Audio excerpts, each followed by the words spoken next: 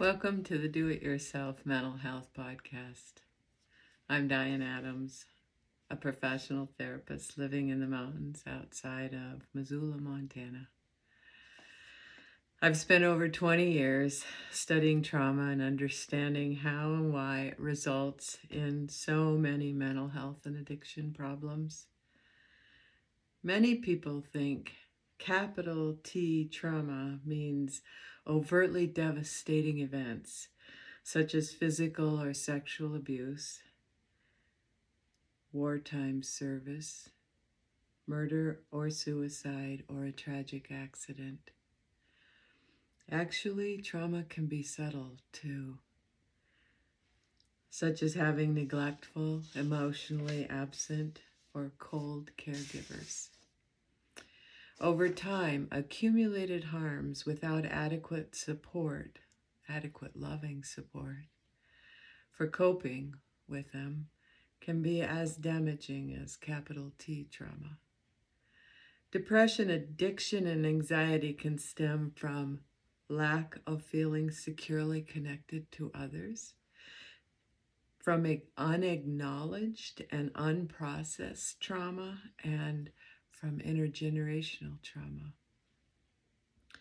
Unfortunately, it's common to minimize, normalize, and dismiss these losses and then blame ourselves for deploying natural survival strategies that, unchecked, can lead to emotional imbalance. Step by step, I have noticed that being in warm presence with myself and others, it's possible to fall in love with life. I call it post-traumatic growth.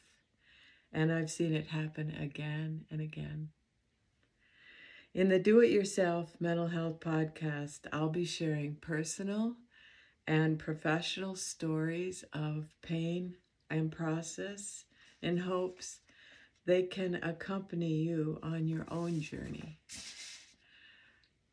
We'll explore a variety of traditional and non-traditional psycho-spiritual therapies like EMDR, beginner's mind, microdosing, boundary setting with kindness and respect, practicing being a parent to all my emotional children, and of course, self-love, which I call real love.